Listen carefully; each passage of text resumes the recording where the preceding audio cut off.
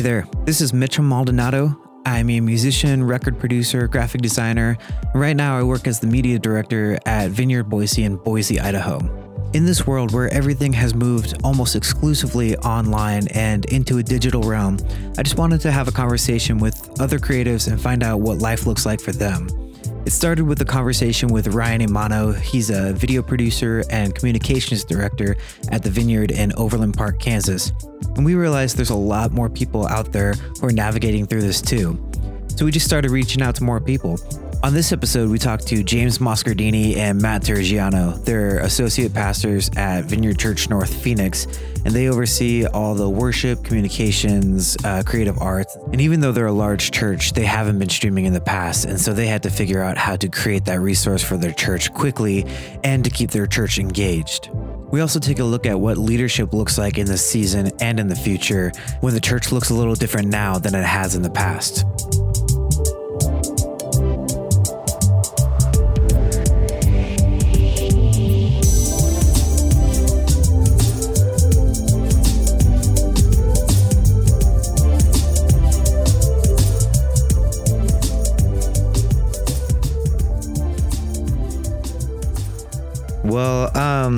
So we've just been having conversations around this whole doing church in the COVID land and stay at home land. And so we have talked to Kansas City Central, all the people there, which has been awesome. But now we're here talking with Matt and James, two of the main worship guys at North Phoenix Vineyard. If you guys just want to share who you are, what you do at the church, and maybe just start with that. My name is Matt Turrigiano, and I am on staff at Vineyard North Phoenix. I've actually been here. This is next month will be 12 years, which is crazy. It's gone really fast. I'm an associate pastor here. That's kind of all of our titles, but I oversee worship and creative arts. I oversee our website. I oversee a handful of other things that just kind of, as you stay here long enough, you just acquire stuff. So but I basically am in charge of our arts team and worship and all the technical arts and stuff like that. I've been in Phoenix now for just coming up to 10 years. I'm also an associate pastor. My main responsibilities are communication and social media. And then I'm also a part of our creative arts team where I do worship stuff.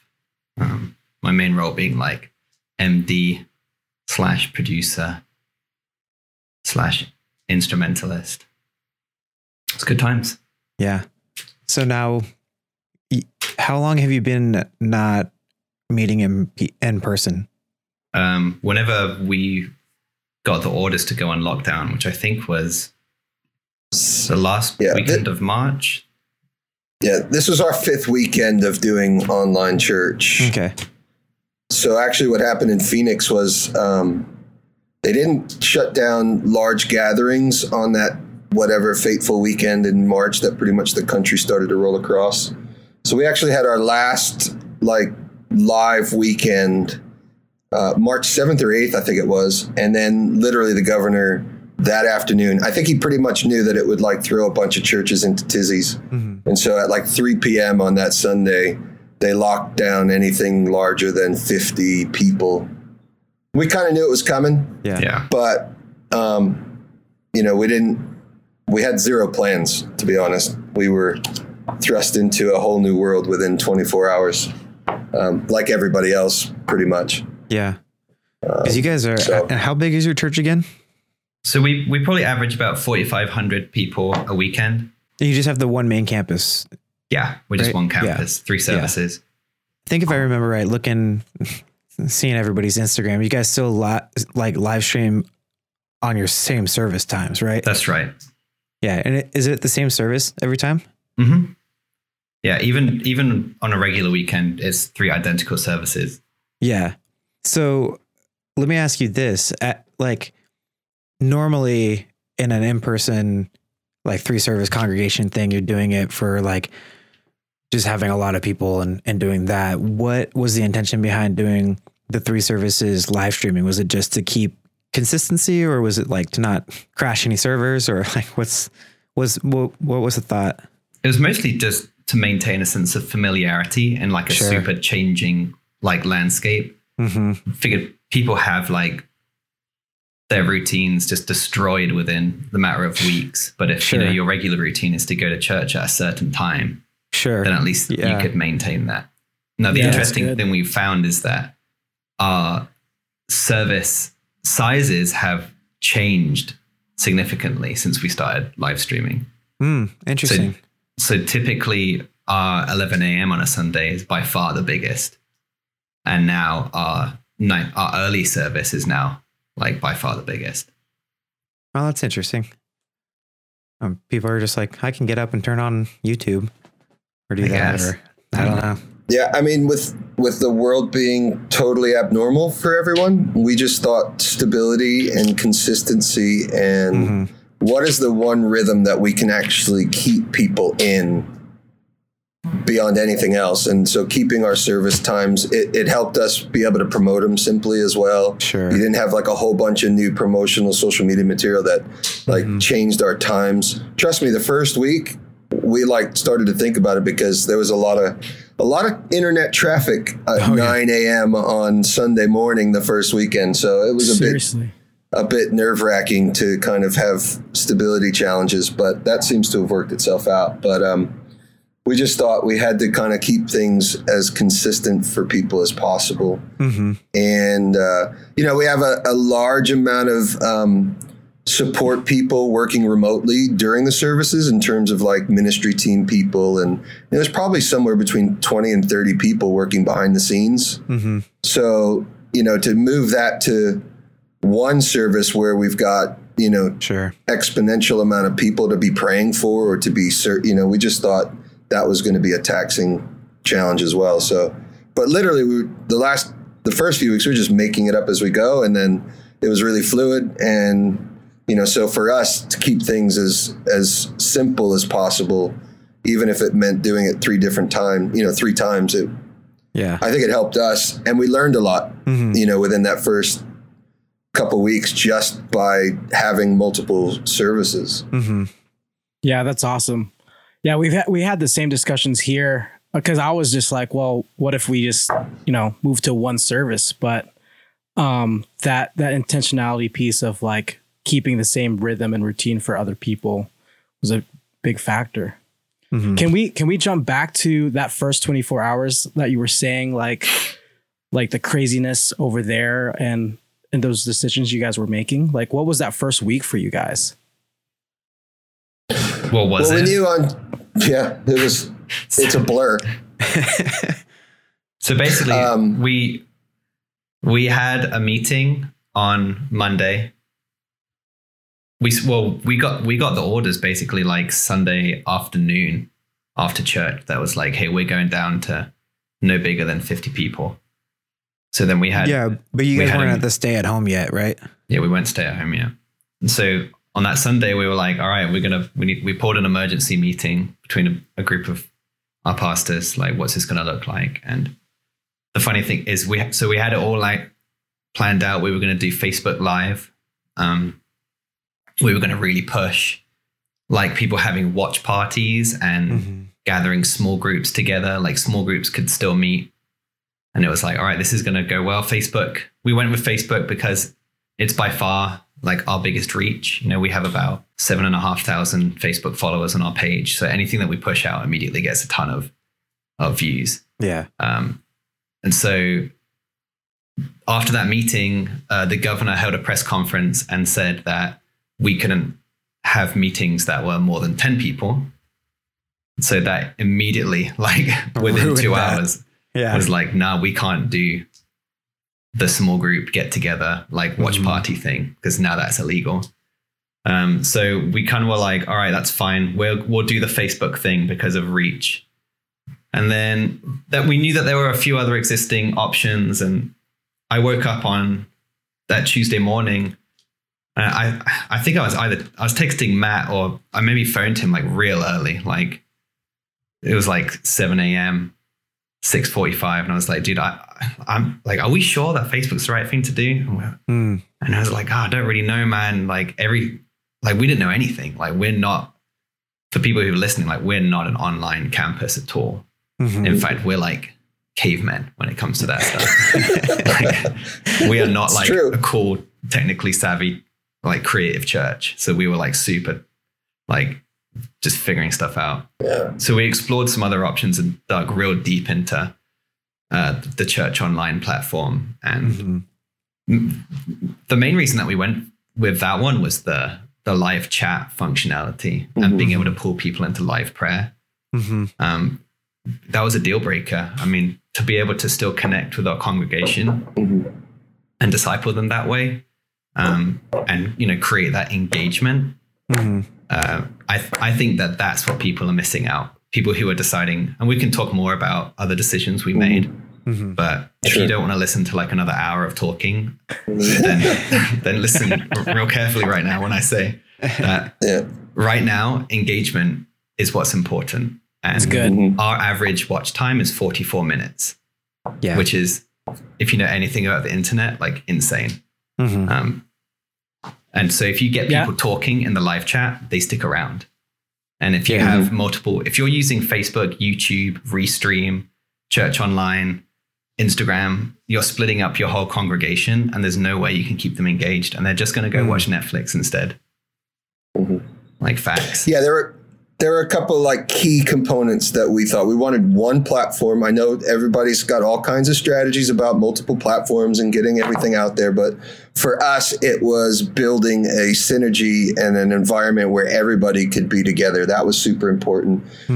We liked the church online platform when we saw it, but there were a couple of key things. We didn't know, and this is not disparaging of my community. We're just not that tech savvy from the leaders to the congregation. And so we're like, what is the easiest thing that people can actually get on? And then originally when we looked at it, we thought, well, in order to get into the chat, do people have to actually have a logon? That's a deal breaker. So that's not going to work. And so we kind of did a preliminary look at it. And then kind of said, we think Facebook's our strongest point to start. Not that we thought this would just be, let's get something going. Sure. And then figure it out. But it was literally like every hour we were talking around the clock for about 4 days. Like, we'd make these we'd have these decisions around a table and make these, things. But then we would always be reflecting like, man, I don't know. Are we really doing the right thing? And, those 7 a.m. phone calls became super essential because we were all kind of thinking the same thing. And it takes one person to be brave enough to just say, you know what, I think we can do this, but let's, move forward. And so I give, James and some of those guys super, they've been just diligent about like digging deep into the process and not thinking about their own needs, but like, what is the average person in our church gonna do? And, we've for the most part seen our attendance. I mean, again, you can try to figure out how that looks. We've gone the most conservative route on like how to judge who's watching our services. But the engagement time, having people stay online for 44 minutes to watch our services, we have an hour long, we did trim 15 minutes out of our service. We are normally 75 minutes and we made the choice to be 60 minutes after that first weekend. But that's a pretty amazing statistic to see people sticking with us through. And I think it is the interaction and the engagement that's going on beyond just sitting in front of a screen watching something that's keeping people there. Yeah, that's awesome. What did that look like for you guys to like bring in your volunteers or whoever's on the host side of things for Church Online to like do prayer requests and all that stuff? What did that look like? What do you mean? What did it look like? How did we recruit people? Or what did that? Yeah. How did you guys recruit people? Well, our pastor team is about 13 people. So they were immediately recruited. Yeah. And then honestly, like our prayer team, the way that we've landed now is that, so we have a prayer team that takes care of all the live prayers and they're hosts, in quote unquote hosts, but they're not allowed in the public chat unless it's to like grab someone's attention. Because we wanted to like maintain like the authority of the host tag. And then all of our pastors are not hosts, but their name is Pastor so-and-so. and they have separate roles to keep engagement going in the live chat. And we can dig more into the weeds on that, like if you want to get more and more technical. But honestly, recruiting really people is easy. Our church love to volunteer and to serve. Yeah. And honestly, people were emailing us almost immediately, like, what can I do? Mm-hmm. Yeah. So like the guy that runs our ministry teams, like literally ran online church training for the, like, you know, every day for probably the first 2 weeks with all of our ministry team people. And so we strategically chose like, those that we knew would be most technically savvy to be able to, like, you're not laying hands on somebody, speaking to them, you're literally typing out a prayer. And so that just takes a little bit more, sophistication, if you will. And so we recruited who we thought our best people were first, trained them all. But then, our pastor that oversees our ministry teams, like he has been, around the clock, making sure that group is robust, that they're engaged, that they're involved. And yeah, people are looking for stuff to do. There's not a lot, to do. So to be able to say I'm still on the ministry team at my church and I can serve in some way, I think that's been really, really, it's not been hard for us to recruit people. Sure. We've had to get a little bit more smarter at how we're training people. And, we provide different things. Like James said, there's a whole bunch, you can get deep in the woods in terms of like scripting and how we're connecting people beyond just a chat. But there's a lot that has gone on the back end of that to hopefully make that successful. Yeah, that's one thing I like. So I think it was the first week you guys went online. Our church has not gone online yet. And I was just like, man, everything is like so straightforward and so simple that you guys are like putting out there. I could really feel that like there was like intentionality under everything, which was really cool. Yeah, like even with you guys doing the one spot for that, like that's something that I've kind of been like wrestling with a lot. But even just the comment that you made about like scattering our church, like having them all over the place. And so the idea of keeping everybody in one spot, I think is really cool, which is something like I've just been mulling it over a lot because I know we have a lot of engagement. We've had a lot of engagement through Facebook, but I really like the idea of just centering like everybody's like we would go to the same sanctuary in the same building and everything. We're all going to the same. I think it's really cool. I like that. What were some of the other like frustrations on the front end of like moving, since you guys were saying you guys were not doing any online services, like what were some of those big hurdles you guys had to jump over at the beginning of everything, or were there? I kind of feel like the whole thing has not been a hurdle, but just been like a mountain that we're climbing. That makes sense. Because our process has been different almost every week. We produce a service during the week, which is then live streamed at 3 different times over the weekend. The sermon is recorded live from our stage at 10 a.m. with pro presenter, so it has live lower thirds. And then our worship is recorded. Well, we have a practice at 2 p.m. and then as soon as we feel like we're ready, we do a few takes of the worship set, which is then recorded. So we have multiple cameras set up in our sanctuary, so that was easy to do. And we have the capability to track one-to-one straight into a Pro Tools. So that's part of our regular process. That's easy. For us.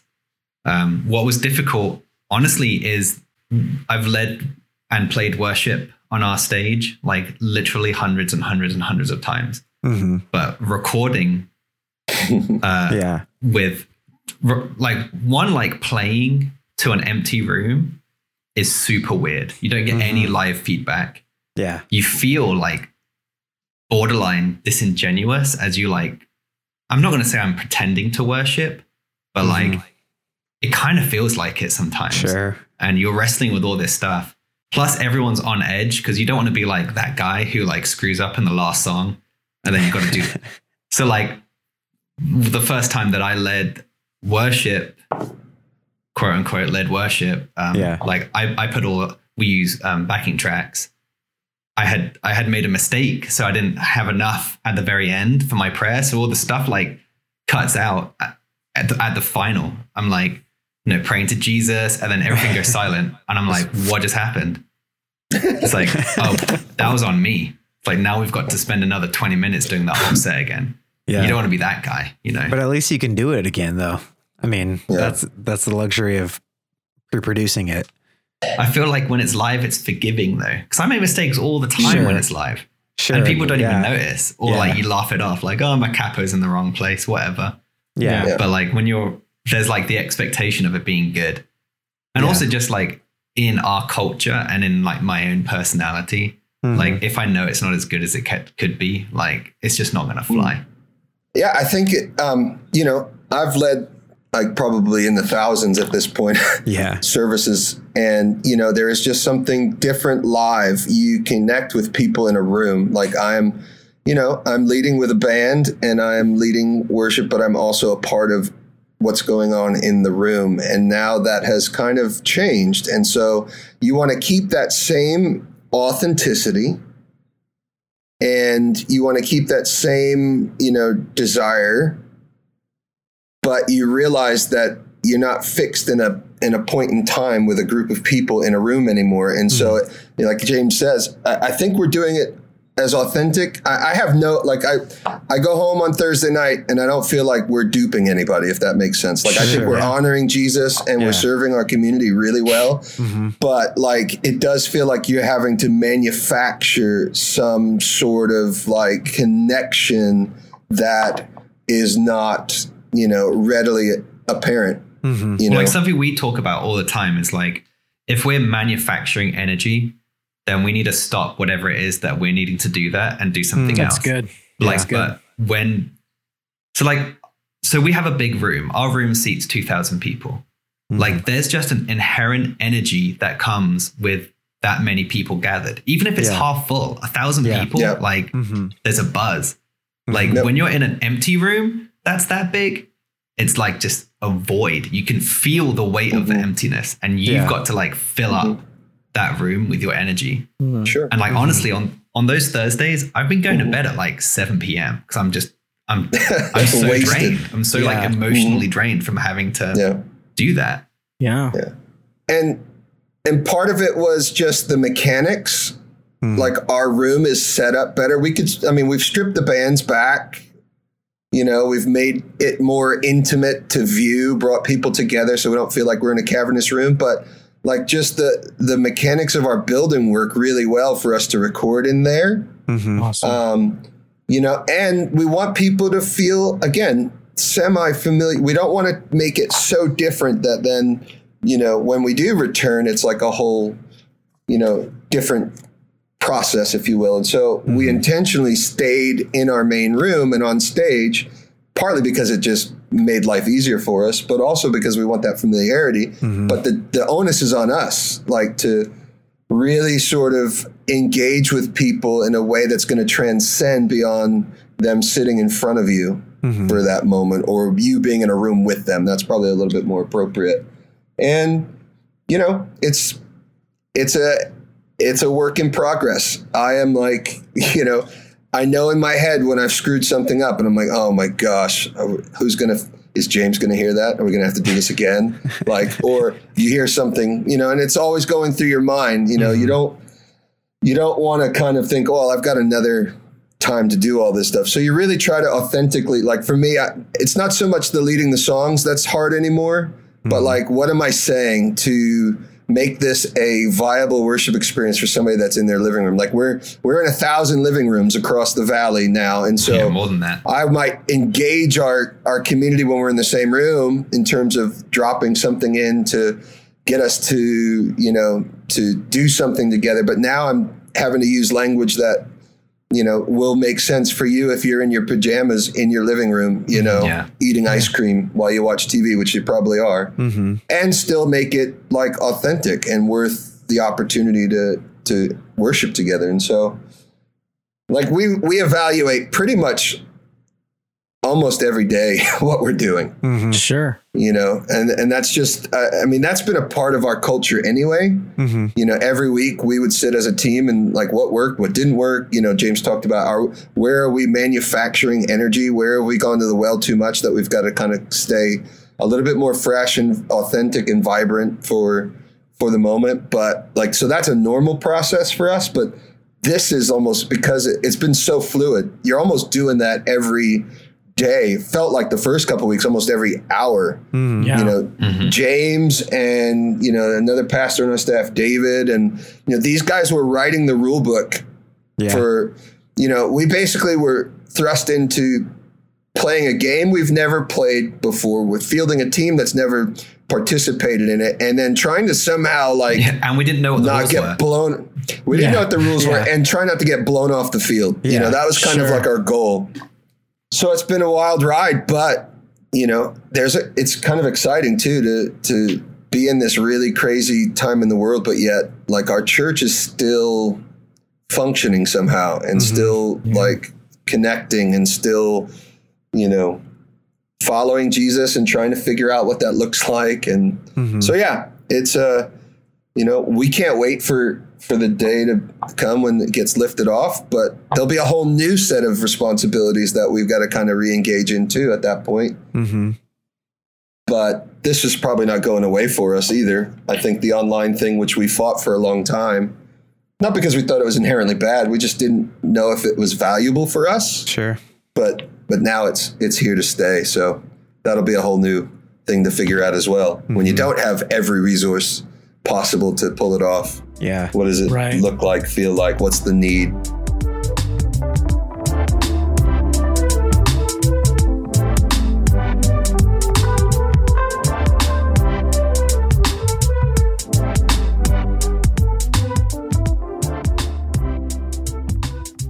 Yeah, so like this is it's been 5 weeks for you guys, for most of us. So I love that you guys are like swatting it, like looking at every single service each week. Like what's the new thing that has worked this past week, or that you guys seen that's really working for your community? Yeah, so the newest thing that we did is so we're a very, like, for lack of a better word, evangelical church, in the fact that we're all about like introducing people to Jesus. I don't want to get the number wrong, but it's like 500 or 600 people a year. Is that right, Matt? That is. Yeah, we had like just under 600 people give their life to Jesus for the first time, and then another like 400 plus rededicate their lives in the last calendar year, 2019. Yeah, that's awesome. So like Easter last year, we had 129 first-time commitments in one weekend. It's definitely the Lord, because we pretty much run the same play every salvation call, and like it just works. And I'm like, there's nothing like cool about it or anything, but the Lord brings people to him. So that being said, last Easter, like Easter 2020 during Corona Apocalypse, we had 14, which, let me tell you, did not fly when it came to the way that we analyze what we're doing. So we had like all hands on deck, like what can we do better? And man, I reached out to a ton of other vineyards, and it's just a problem. Like people, so if you're familiar with the church online platform, you know that there's what's called a moment that comes up where you can raise your hand. And man, the raise your hand thing, the first weekend we went live, I think we saved all of Glendale, because everyone had to click it. Click. It's like the heart. Yeah, the amount of hands that went up was, we were like, we're doing it, but like we didn't get anyone's details, and we're big on that. Like if we can't capture your details and follow up with you, then it's not a salvation. Because it could be anyone. Anyone could click that and be like, and there's also not language that we use. Like we say, would you raise your hand and like agree with me in prayer for these people? But we would never say, raise your hand if you've just given your life to the Lord.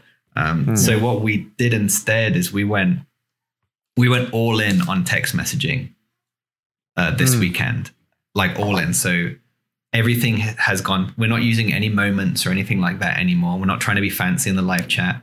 You know, Brian did another salvation call this weekend. Brian's our senior pastor. And if you just committed your life to the Lord or recommitted your life to the Lord, then text commit to 22999. Anyone who's listening right now, if what I just said brought you closer to the Lord, text commit to 22999. and it was more effective. That's cool. Awesome. Yeah. It was in the 20s. So what we do something, there's like a cool name for it, which I can't remember what it is. It's like the feedback loop or something. There's a cool name for it, but I can't remember what it is. But basically, like you set a goal, right? And then you run a play and then you assess.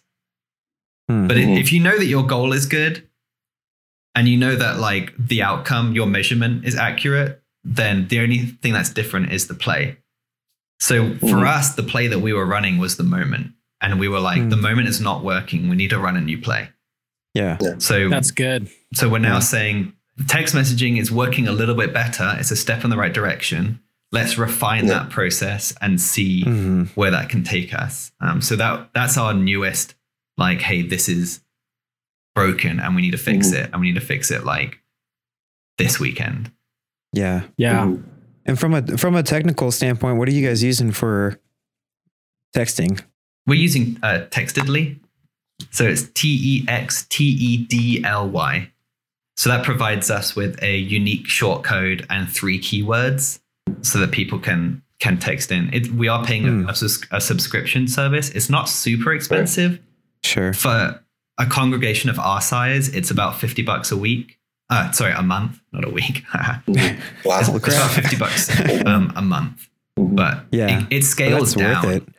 Yeah. Honestly, I had a conversation with Lindsay Gatlin at CauseCon because that's what they use. They use Textedly as well. Okay. So it was just one of those things where like we had a random conversation about it, and then we were prepared to go in that direction. There are some other services you can use. Text in Church is one of them, but we felt like for our purposes, Textedly was the way to go. Yeah. And I think investing in, like you said, it's a subscription, but this is some of the resources that we need to use right now. Everybody's just kind of figuring this out as we go. And I think it looks different, depending on your location, your, the size of your church, the personality of your church. I mean, there's stuff that would work great in your church that won't work great in our church or Ryan's or whatever. And so I think it's interesting to see kind of what everybody's coming up with and how they're doing it. Yeah. And also, like, is it lining up with the goals of your church organization and the vision that God's given your senior pastor? Because when we were reaching out to people, some people were like, we're not even trying to save people right now, which I guess is fine, radar. But that's not who we are. So we had to fix that real quick. Yeah. Yeah. Just to clarify specifically for anybody like out there listening, like our goal is to like reach, to bless the world. Like we want to reach people that are far from Christ. We just want to introduce them. That's the starting point. We want to disciple them. We want to teach them to do the stuff. We want to teach them to pray for the sick, to care for the poor, to bind up the broken, to do all of those things. And so for us, like seeing new people come to Christ is a huge priority. It's not the only thing we're about. It's certainly not even close to being the only thing, but it's the starting point. And, so for us, we don't want to just, I think the first week we were just literally happy that we didn't break something. Like we actually had church. Like, I'm not even kidding. Like we were all white knuckled, like waiting for the video to start. Like, is it going to go? Like, are we going to get there? Oh, just don't break church. But once you kind of develop the process and the strategy, and I think that's one of the things that, certainly James and I think a lot about, and our church staff does, but like we're always thinking processes and strategies and like how do we make this not only scalable but transferable, and that's just how our brains work, and we're transferring something in-house to our staff, to our people, but we wanted to reflect as much as we could the kind of church we are, even when we can't meet together. And like the connection point is super important, and so we're again just trying to, right now, even we've got a document started just trying to figure out how do we fight this uphill battle in the internet world where people can remain anonymous and they actually like that. How do we draw them out of the weeds? How do we draw them into community? We don't just want them to show up and watch our service and stick a bunch of emojis in the chat and, that's about it. We want them to go deeper. We want them to be a part of our church. And so, we can't see people face to face, but what can we do? And so, the chat stuff really wasn't working well in terms of connecting with like something really intentional and crucial happening. So the text things are hopefully the next thing, but also those are going to somebody immediately and they're getting an immediate response. And then they're being phoned within like the hour. If they've given us their information, where a person can follow up with them, pray with them on the phone, do those things that would happen literally in the room together. And so we're just trying to figure out, how do we do the basic fundamental things that occur on a weekend in a new virtual environment, and using technology to kind of make this somehow, doable for the unforeseen future. That's really good. What other ways are people finding community now that everything's online? I know you got your guys' food shelters still open. What do small groups look like for you guys? And how do, like you said, like inviting new people into those spaces? What does that look like for you? So one of the main ways that we're connecting with people is that we do Facebook Live once a day. So one of our pastors goes live every single day with a short, like 20, 30 minute, depending on who's doing it, a short devotional. And those look like teaching, a Bible study, a time of worship. And those have been, surprisingly effective. I mean, one of the cool things about Facebook is, if someone follows your page, they get a push notification that you're going live. And then secondly, it stays up. So it's funny, you'll get it makes me laugh so hard. People who watch the video like 3 days later, but they comment on it as if it's live. Like, I can hear you great. It's like, what? So that's been a really good way. A lot of our small groups are using Zoom or Cisco's platform or whatever. Our food bank is still open. We're leaning hard into text. We have text messages for prayer. If you have a prayer request, you can text someone and they'll get back to you and follow up and put you on a prayer list. I mean, really, like, our whole front office, we're still working. We're still fully operational. Yeah. So we're doing all that stuff. What we had to do, when our organization, which is larger than 50 people, went down, we made the decision, two fundamental decisions beyond like the weekend service not failing, was we're going to keep the food bank open 7 days a week, which was actually more than it was previous. And we're not going to like lay off any staff, even if their jobs fundamentally have to shift. Like, we've got maintenance people and, people that now all of a sudden their jobs. And so we created two teams. One is a care team. And the care team basically is phoning. We've got something like 13,000 people in our database that have in some way, shape, or form, from the member of our church to, they've been a few times, but they're in our database. Yeah, maybe just came to an outreach like once. Yeah, that's right. They maybe didn't come to church, but we got their information through something. And so the care team is working on calling, I think the first level was everybody 60 and above, checking in with them. How are they doing? Do they need anything? Praying with them, essentially that way. And every ministry is doing that with their own volunteers as well. But this was more of like and then we have a crisis team on the other side of that. So care team takes something in, somebody needs, we've had that, like, I can't get cat food right now for my pet. I can't go out. Sure. And so a call like that I know it sounds silly, but literally that happened. And so it gets sent over to the crisis team. And you need to feed your cat. Yeah, you can't leave your house. You can't leave your house.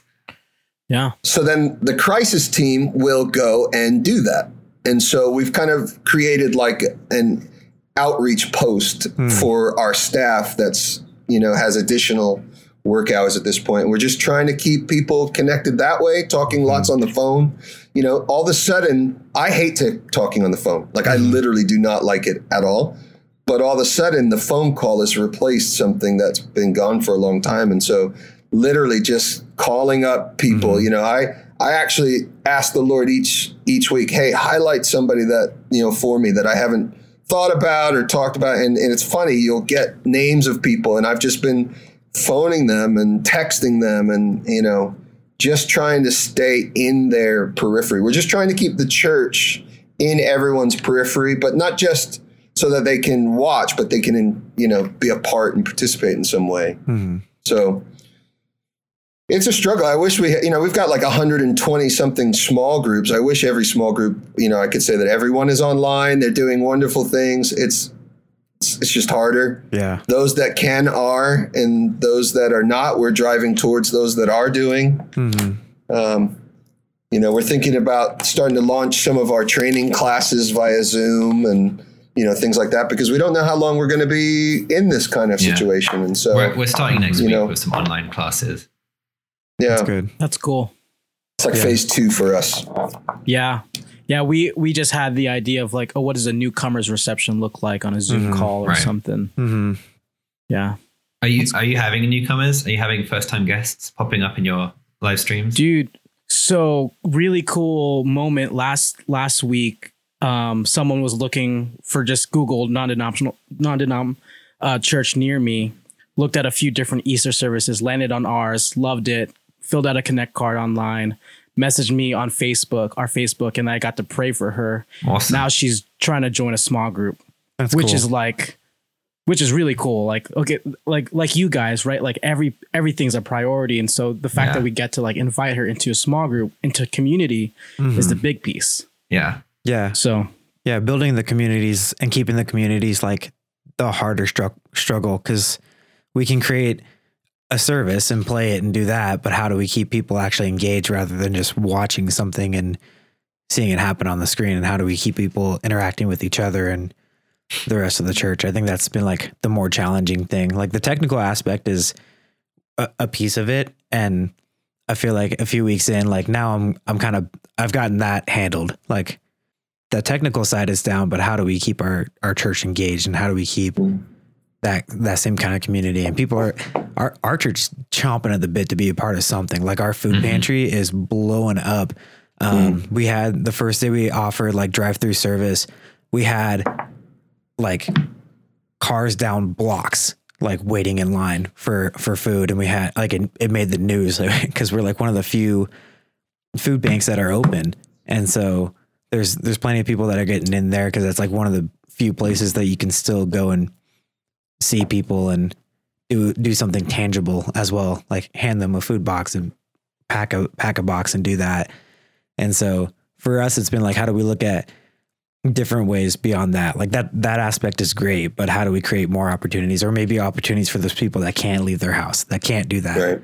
Right. Like since Lindsay's been pregnant, we haven't been part of the food pantry because they had somebody that was potentially exposed to Corona. And so we were like, well, we're just not going to risk it. Like we're not going to go. And so for us, like we haven't been a part of that. And so for anybody who's in a situation like ours, or they, you know, like you said, autoimmune, can't leave the house or whatever, what does engagement look like for them when they can't, you know, physically come and be a part of anything? Yeah. Well, the nice thing is that there is a timer on this. So like we will be back to meeting and engaging. Sure. But something that I've started to think about is like, we are getting people join us from around the country and even around the world. And I wouldn't be surprised if they stick around. So we need to figure out like how, like we're going to have an online campus, for lack of a better word. And I don't know how that looks yet. Our first meeting is tomorrow. So we're going to have to figure that out. When you guys figure it out, let me know. For real. I think it's always a question of like resources first. You know, what's your return on investment? Yeah. Like I'll be really curious, like what it'll look like when there's only 50 people watching it. Sure. You know, if that, and would 50 people be a success? You know, I have no idea. I would think that's a lot of people, but I have no clue. You know, the reason I held the door closed for so long was because I literally had like maybe the odd businessman every once in a while saying, hey, I really wish I could watch, you know, the service when I'm in, you know, wherever. And I'm just like, well, it's up 48 hours after it happens. Like, that's not good enough. Like, you're in London, you're going to literally watch it in the middle of the night or, you know, but now, you know, I do think there are people watching from around the country and around the world. And it's not just those that are trying to kind of see what you're doing. Like, you know, that's me. I like watch everybody's services because I can't go anymore. You know, but how much emphasis will we put on it? And then what's the return on investment? Like, you know, this could easily be a full-time job in some circumstances. I don't know if it will be for us.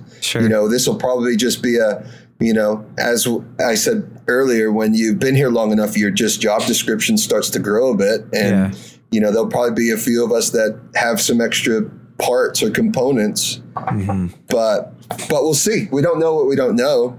And, you know, I think it's here to stay. I don't see why it would go away. I think we figured out how to do it well. I've been more thinking about when we open up, you know, irrespective of your size and scope, wherever you're at, you almost have to take like a church planting mentality towards your weekend services. Because I do believe there's going to be a lot of people that are far from Christ that are going to be looking for faith. They may not be searching online and watching our services right now because Netflix has way more cool things to watch. But, but like when the thing is lifted, I do think we're going to see an influx, and not just in Vineyard North Phoenix, but around the country. And I think our churches need to kind of be thinking through it in terms of what their weekend service now looks like. Maybe they're drastically shifted. You know, we shifted to an hour online.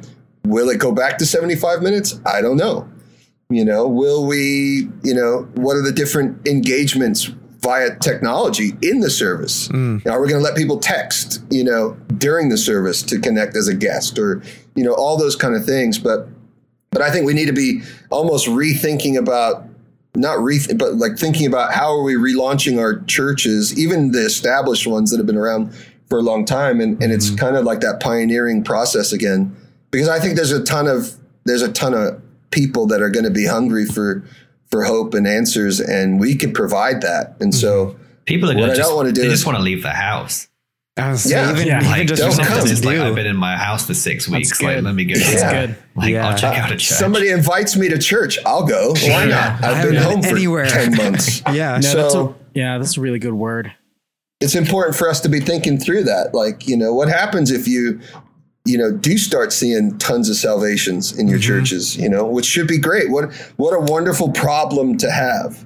Or even on a more practical level is like, like you're going to have to recruit volunteers to run your kids' ministry, like week one of going back. Like, are they still in contact? Are they going to the live stream? Are they engaged in the church? That's more the practical side of things that we're running your ministry again.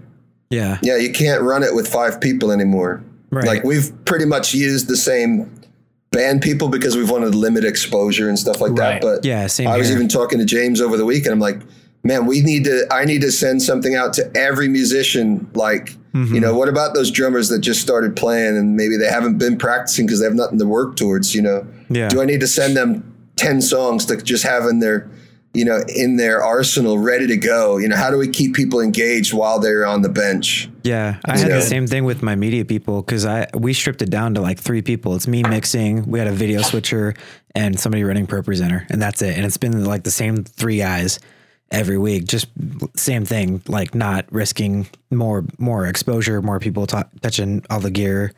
Like a couple weeks in, I was like, oh man, I haven't talked to like anybody else on the media team. Like, it's like I was in crisis mode, and I just haven't, like you said, all those people that are on the bench that were getting rotated in, and we were seeing them every other weekend. And now it's been, 5-6 weeks since somebody else has come in the booth. And so even just fostering that community with all of them, because usually they're pretty good about like hanging out with each other back there. And I was like, hey, what are you guys doing? Are you guys still alive? Like, what's going on? You like just asking them, is there anything you guys need? What's going on your end? Do you guys have any ideas? Like, that's for me, is like asking, like, we have a bunch of other people that have different skills than me. And for me, I'm like, this is not a well-oiled machine. It's something that we're figuring out. And if there's something we can do better, let us know. If there's another resource, but even just asking them and not trying to figure it out on my own. Like, hey guys, Sure. You guys got an idea?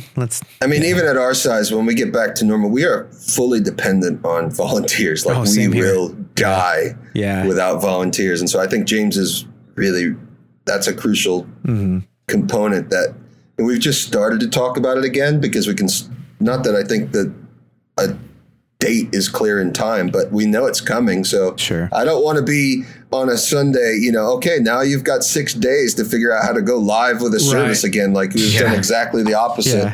That sounds crazy to me. Yeah, you go back into crisis mode trying to figure out how to flip it around. Damage control to damage control. No, thank you. Yeah.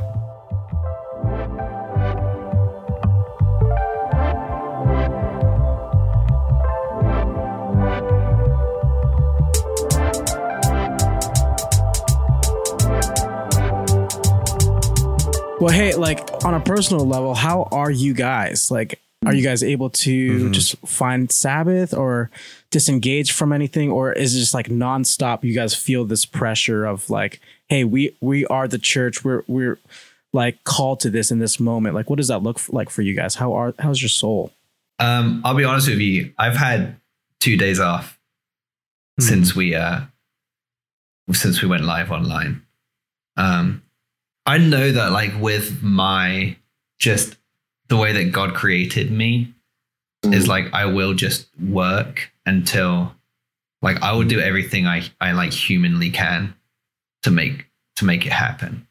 Like, I was at work at 2 a.m. on Friday, and I was back at work at 8 a.m. on Saturday morning because a video exported wrong, and I caught it late, and maybe other people would have been like, I'll fix it in the morning. But like, I drove into work at 12:30 past midnight and re-edited the video and re-exported it and stuck around for the export to test it again and then re-upload it and then went back in. That's just my personality. Like, our church, I think people see our church and think, man, they just like have resources. Like, they can do so much stuff. They have resources. We don't have resources. We like to say that we have grit. So we are gritty. Like, we work hard. We work super hard.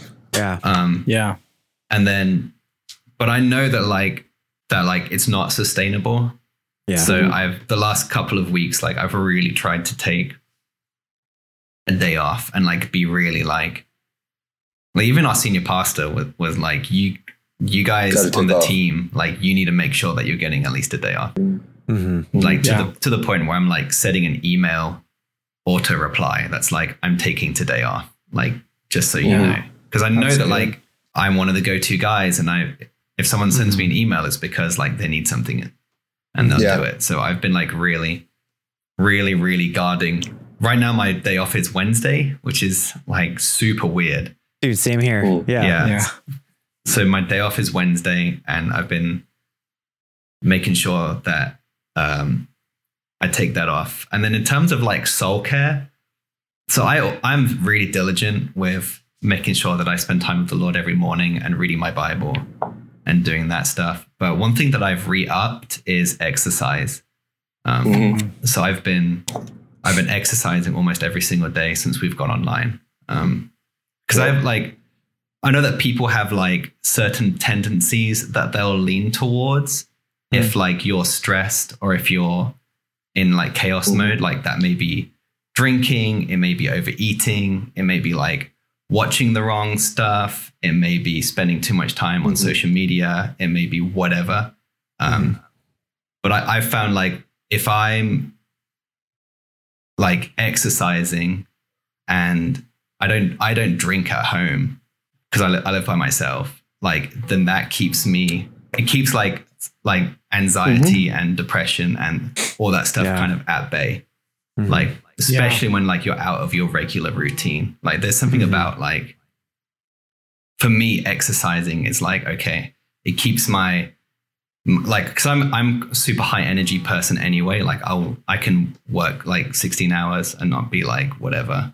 Yep. But it like brings me down to a level where like I can be calm and actually like unwind in a healthy way when I get off work. That's not like right, having a like needing a beer to unwind. Right. Like it's like, well, I'll go cycle for like 5 miles or whatever, or maybe I'll go run a couple miles, and then that helps me to like clear my head and unwind in like a more healthy way. And then I can like go to bed because that's all I have time to do. Yeah. What about you, Matt? Yeah. So my personality and is. so let me say, like, I'm not like one of those CrossFit guys. Like, I'm not like, I'm not Mr. Exercise. Like, at all. For those of you who don't know James and you're listening, he's super ripped. Yeah, whatever. No. I'm like 100 pounds wet. I don't know what this says about my personality, but like, I feel like I'm built for times like this. Like part of my my personal disposition, maybe my, mental composition is that like I thrive in like stressful situations. Flexibility is is not a hard thing for me, but I also feel like it's a God-given thing, like built for a time like this. Like I can handle crisis. Now I don't like it. I'd be lying though. So I love change. Like I love change. Like change is like my favorite thing. Like why not? Let's try something different. Yes, we can do this. Whereas other people, I drive people on our executive staff like literally crazy.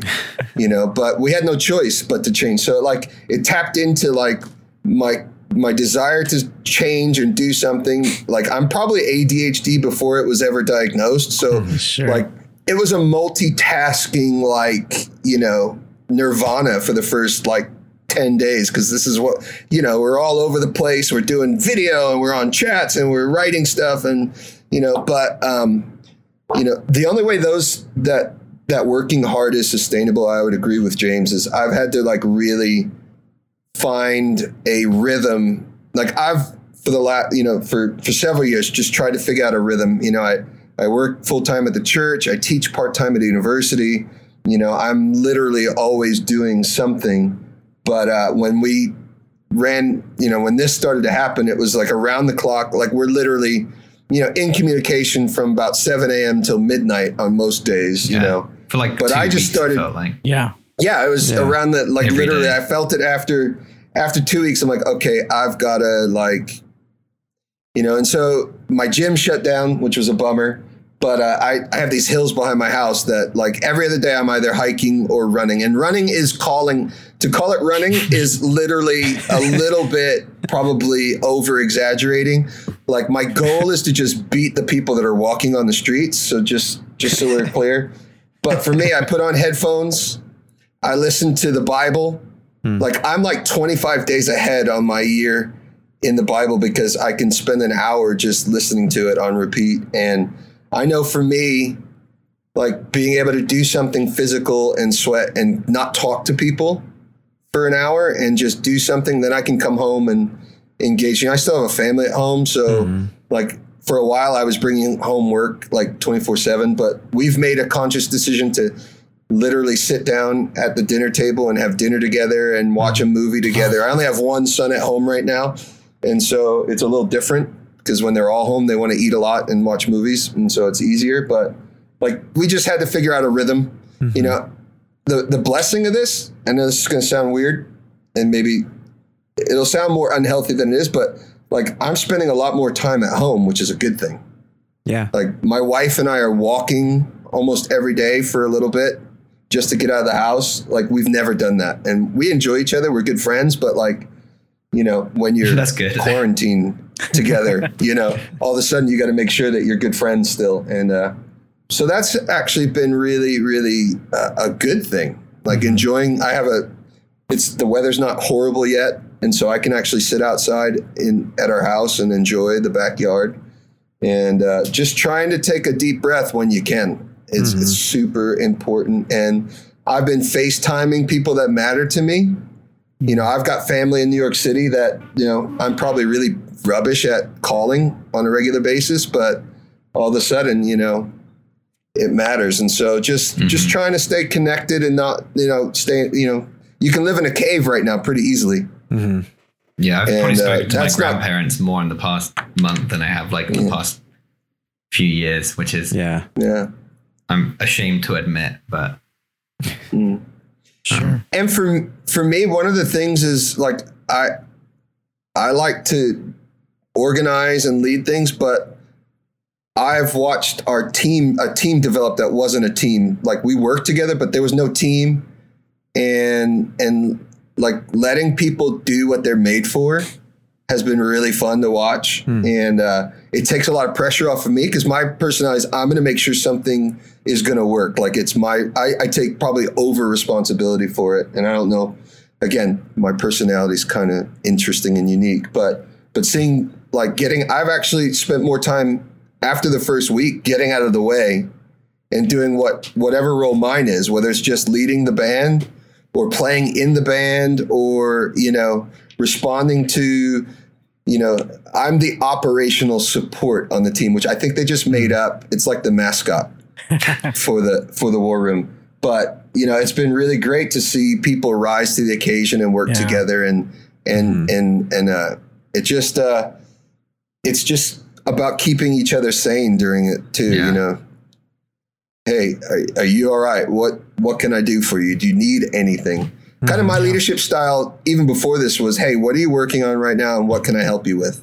I don't want to be the bottleneck. I don't want to be the micromanager. I actually, you know, worked hard at like finding the best people that are way better than me in their disciplines, so that they can run out front and just go. And I'll help steer the ship where I need to.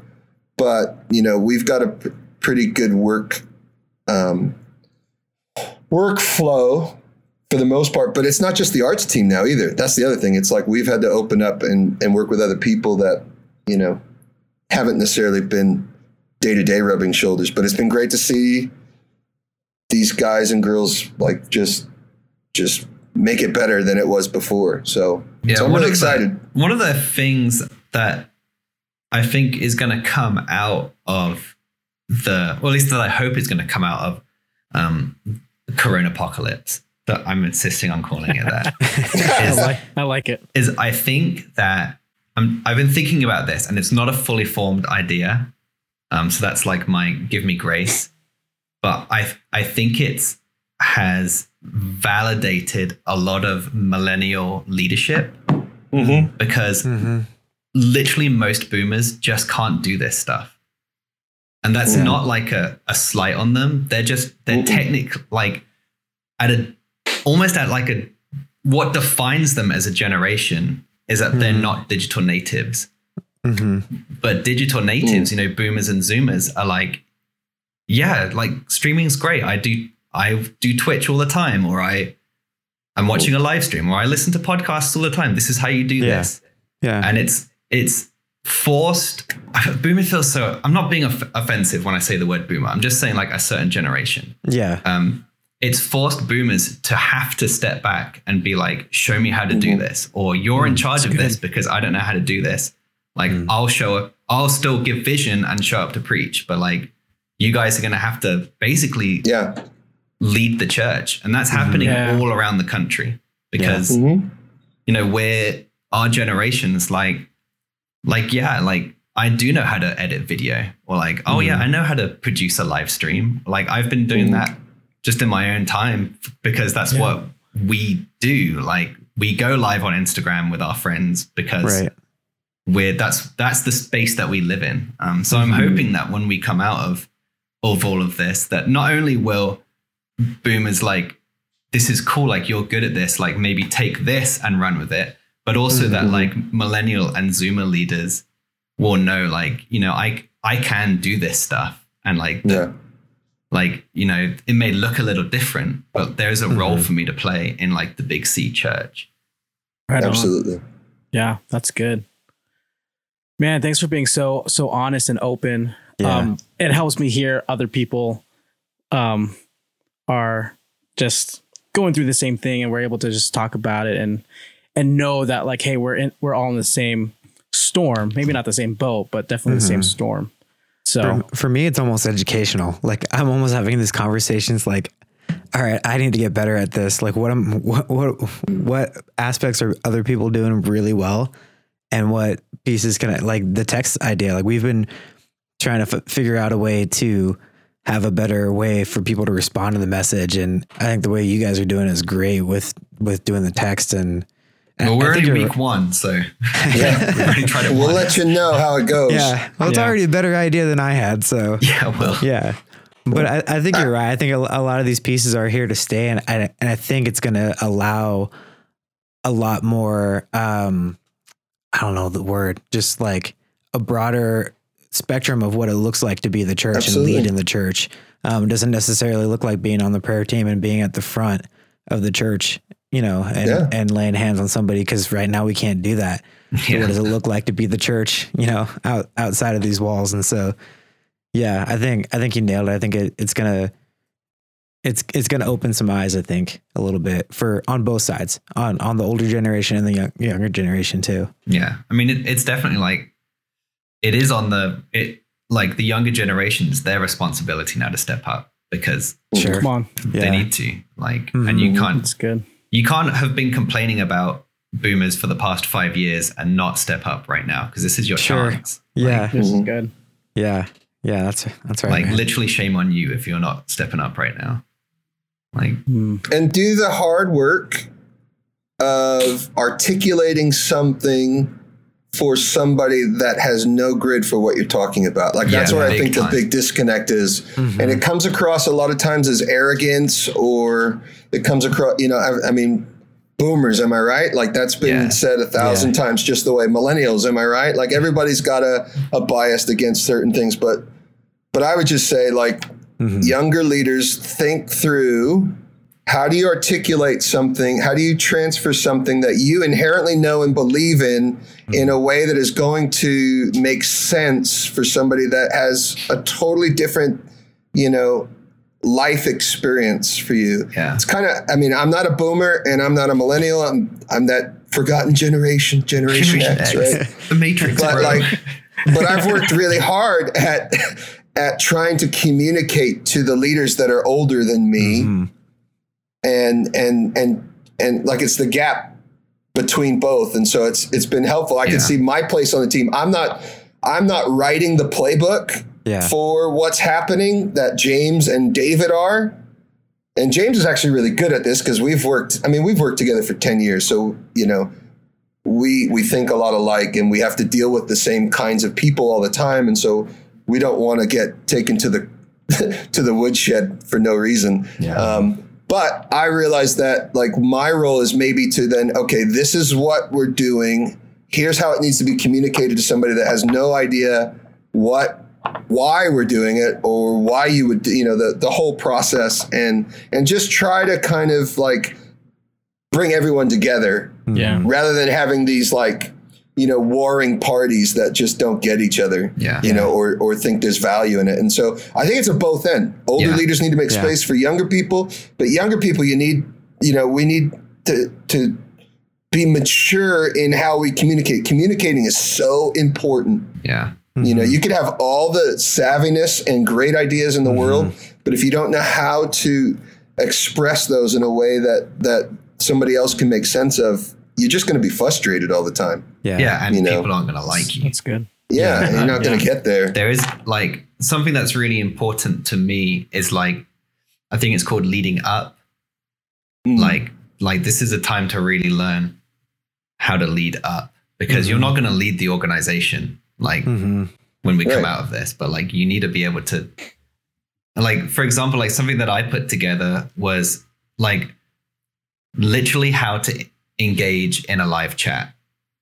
Like if you're a millennial or a Zoomer, that comes really normal to you. Like, how do you comment on something?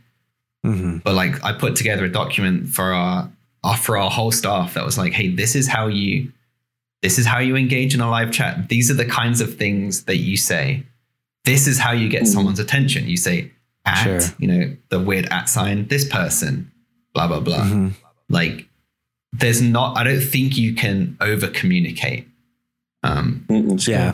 And people, they really appreciate, like people appreciate, because we're all as confused as each other right now. Yeah. Yeah. Nobody's an expert. Yeah. Literally. Yeah. Yeah.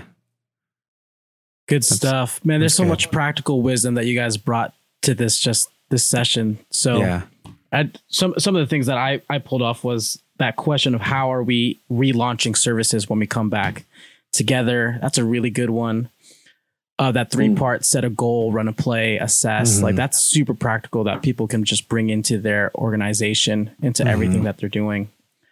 And just the last things you guys said about articulating well and leading up. Yeah. Some really good stuff. And even the communication side, just, I think that's a huge piece that somebody at our age and in our positions could get stuck in, where they're like, oh yeah, this makes sense to me. And these people just don't get it or whatever. They're not figuring out how to communicate it well. And I think that's a huge piece to kind of like, before even on your side, you get frustrated about it, like take a breath. All right, how do I explain this?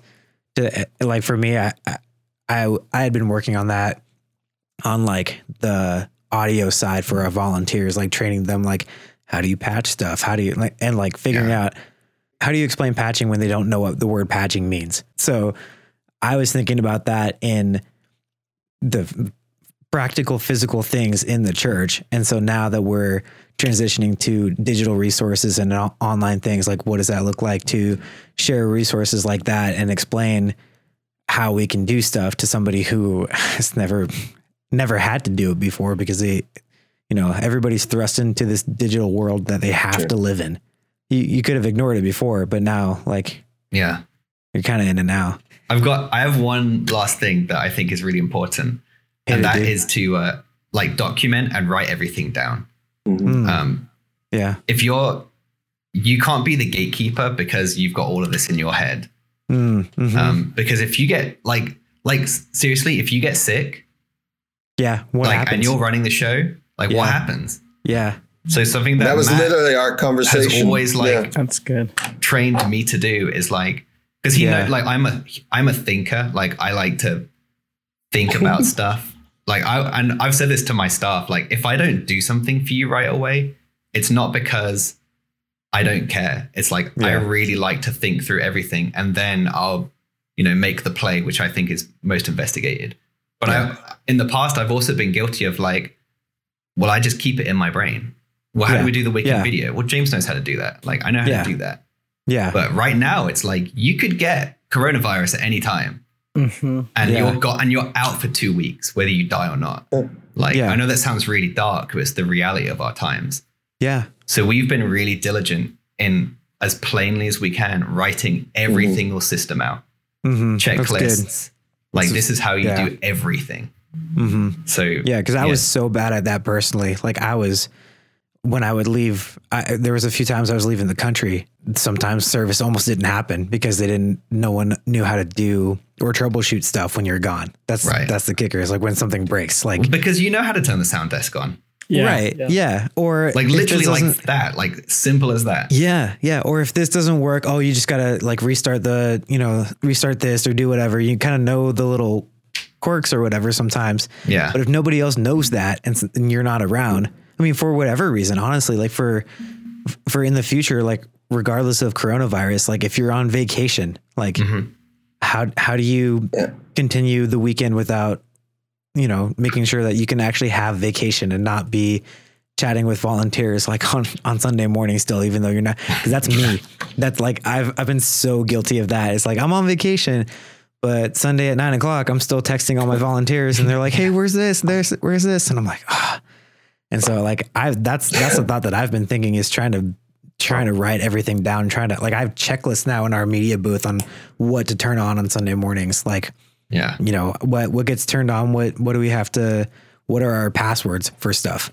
Yeah, big dude, passwords are that's a big huge. One. Yeah. Oh my gosh. We have a Google Doc with all of our passwords. Yeah. I for some reason I never thought about it. And then I've had volunteers who have been volunteering for me for 3 years, and they're like, yeah, what's the password for this again? I'm like, oh, that's not a good sign. Yeah. We document everything, like every meeting we've ever, like you could come into our Google Doc drive and like see 10 years of weekly agendas and like ridiculous notes of stuff, every manuscript we've ever written. But like that stuff, when we're doing that, it's building a process and a strategy, not like dependent on one person.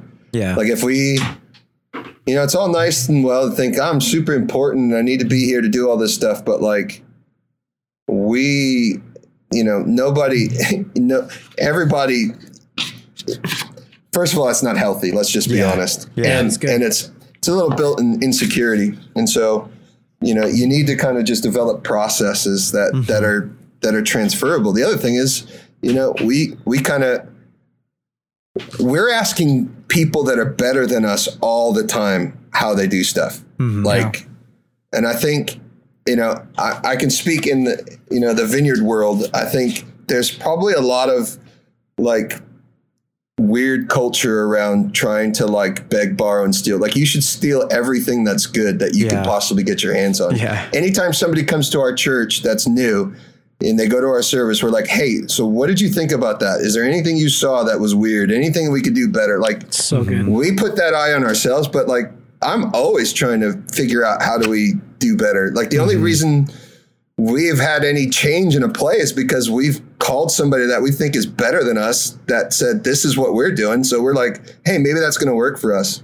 And so in us documenting all that stuff, it's literally so that anybody that needs something like, can have it. We don't care. Like, I think that's part of the responsibility of being a larger church in our movement is to share those resources wherever possible. Now you've got to do the hard work to figure out what's scalable and what makes sense for you. But I would tell you right now, it's a fallacy to think that like, we're just super savvy and you can't pull off anything, because that's so not the truth. We actually are pretty basic in almost everything we do. And that's intentional. We're just not trying to, like, we want to just do the really basic stuff well. And, but fundamentals. But anybody that's listening that needs help, like James is going to like, I will run your live stream. He will make all of his thoughts available for you. Well, I was going to say, like, just watching some of the things that you guys have been doing the past few weeks, I've been taking some of those little intentional pieces into our live stream services. So I just want to say thank you for spearheading a lot of different things. And so like, I'm taking some of that and stealing it, I guess. But like, back to like documenting things down. Like I was on a call with James like 2 years ago. And that's like the biggest thing I remember too, was just, he like looked me dead in the eye. I was just like, you have to document everything because no one else will. Yeah, it's facts, man. Well, that's true. I'm like, I'm an unashamed Gary V enthusiast. And he always says, document, don't create. Like, like you're doing stuff all the time. Like if you think you don't have content, like you're out of your mind. So good. Even what we're doing right now, just having these conversations, man. Just, I think that's the cool thing too, is I've seen a lot of people lean into each other and try to be resources, regardless of whether they think I might be doing this right or somebody else. Like it's just people sharing back and forth from on the tech side, the worship side. I've seen pastors sharing stuff back and forth. It's just like, this is uncharted territory. We don't really know what we're doing. And so here's what we're doing. And what are you guys doing? What are you guys doing well? Like what's working in your church? And I think that's, I think it's what we need to keep doing. And honestly, I think it's something that needs to continue past, you know, the exclusively live streaming is continue to look at each other for resources. And I think it'll be really good for our movement if a conference is not the only time that we connect with people across the country. That's good. Because I know that like, I love hanging out with you guys and seeing you every other year or whatever. But like, honestly, like, I know I could do a better job of like staying connected with my friends around the country. Sure. And I think that'll help the whole movement out, you know, as we learn from each other and be humble. And be more intentional about it. Like, I've had to be a lot more intentional, especially where like, even with just some of the people, like some of my closest friends here, like I see them all the time and now I don't see them all the time. And now I haven't talked to them in like a week and a half. And so just because you have to be super intentional about it. You're not just going to cross paths or whatever, or see them here or there. Like you have to be like, hey, let's get on a Zoom call. Let's get on a phone call. Like, let's, have a fake dinner together or whatever, whatever it looks like. Seeing you, James, and Matt and Ryan, like I see you guys like, once a year, once every other year or whatever, depending on what conference we're all helping out with. But now, like I've talked to you guys like in the most, like the last couple months, like the most, and I've known you guys for like, James, we were discovering like we've known each other for like 10 years. Like, and now we've just like we've had more conversations the last like few months than we have like in those 10 years combined.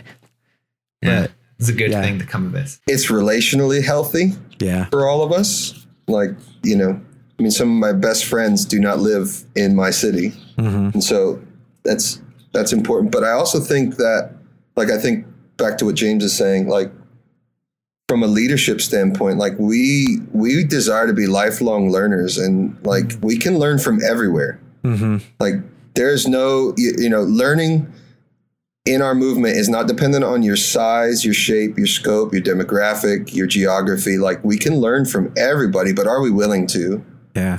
And, listen to one another and do that. I think, we talk about this crossroads the movement is at, like, this next few years are super important for like what is left to, some of us, and then really the ones beyond it, the younger ones. And so, to be able to like transfer everything that's ever been given to you into someone else and continue to learn though,